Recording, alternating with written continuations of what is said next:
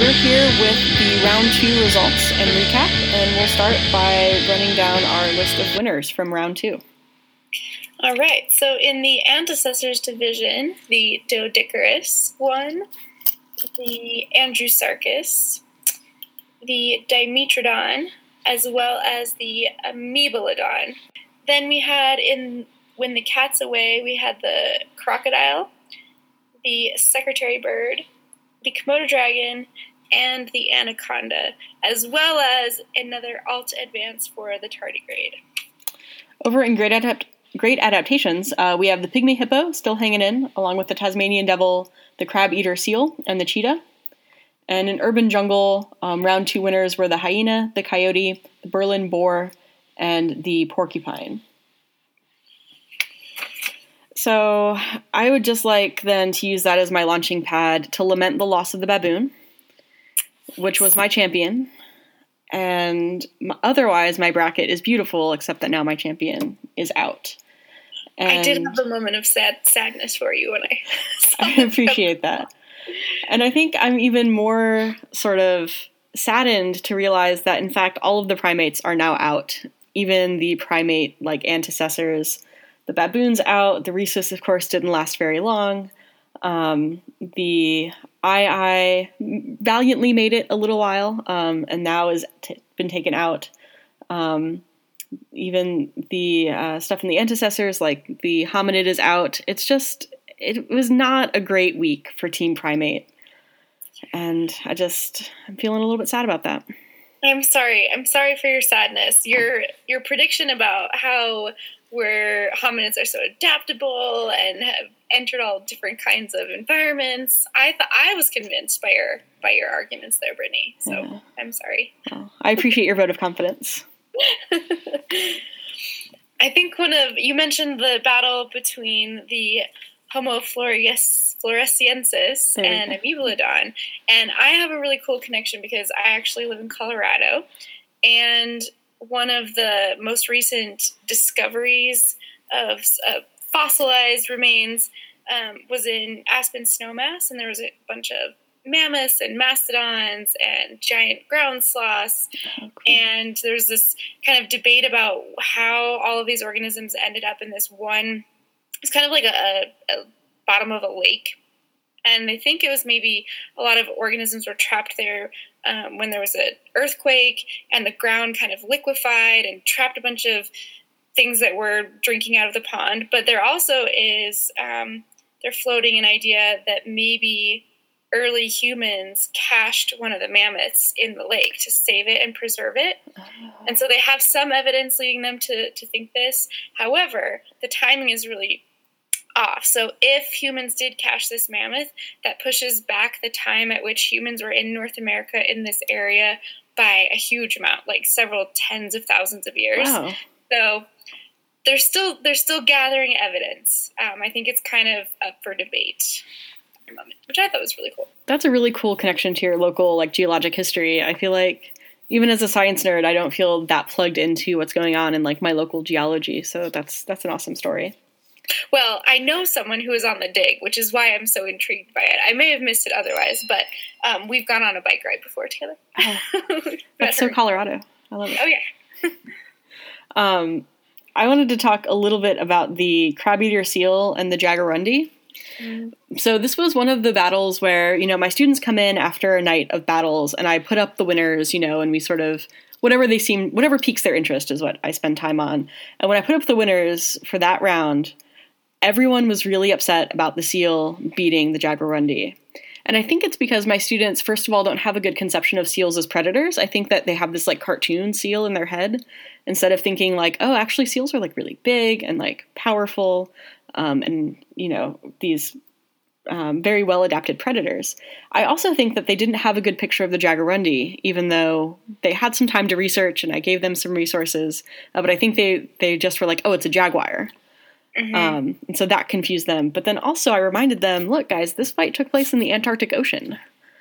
A sort of felid from the tropics really just has no chance against a seal in a polar ocean. Very true. So we got to have that conversation. Maybe they've been a little bit indoctrinated by school mascots.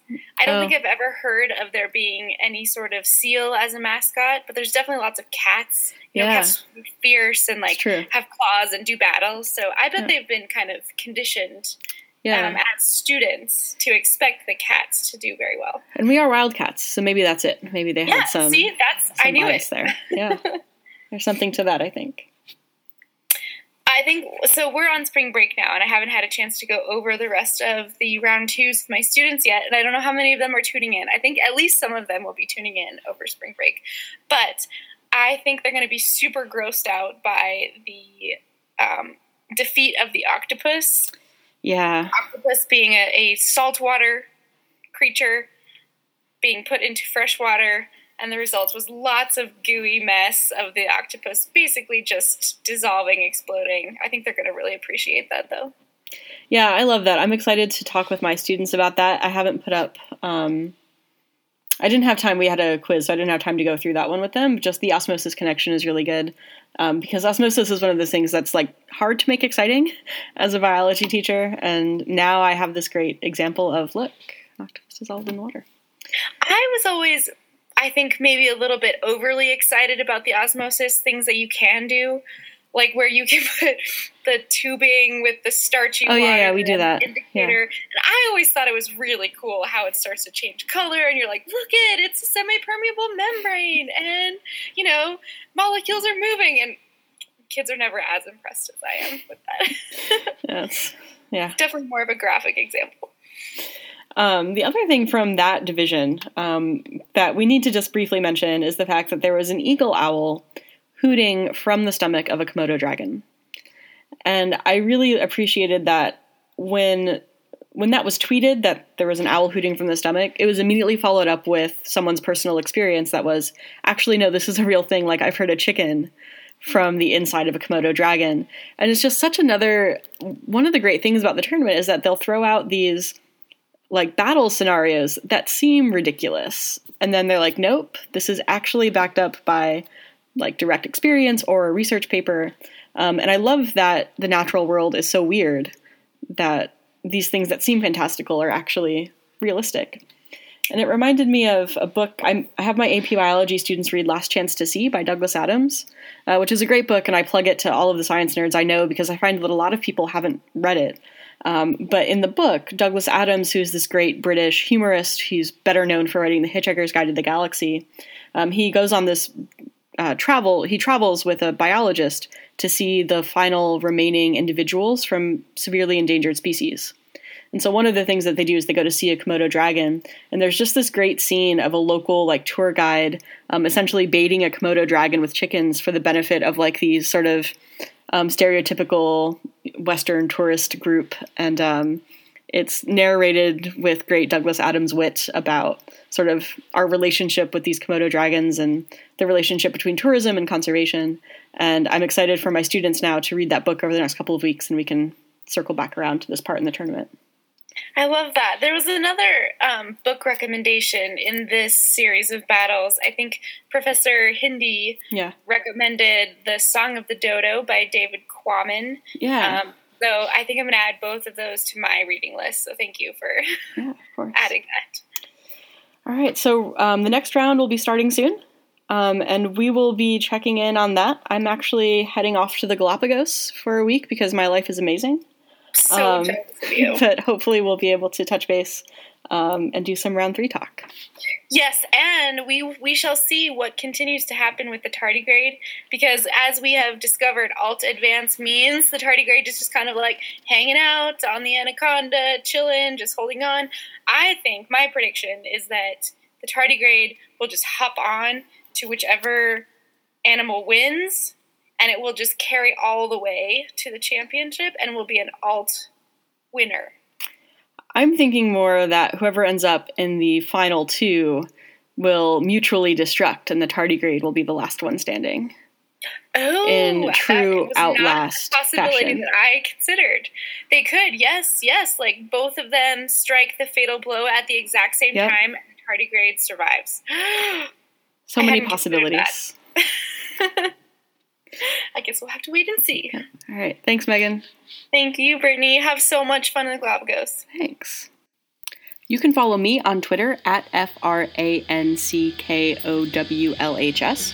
You can follow Megan at MegFretz, FRETZ. We tweet about our classrooms, and we'll be tweeting about March Mammal Madness throughout the tournament.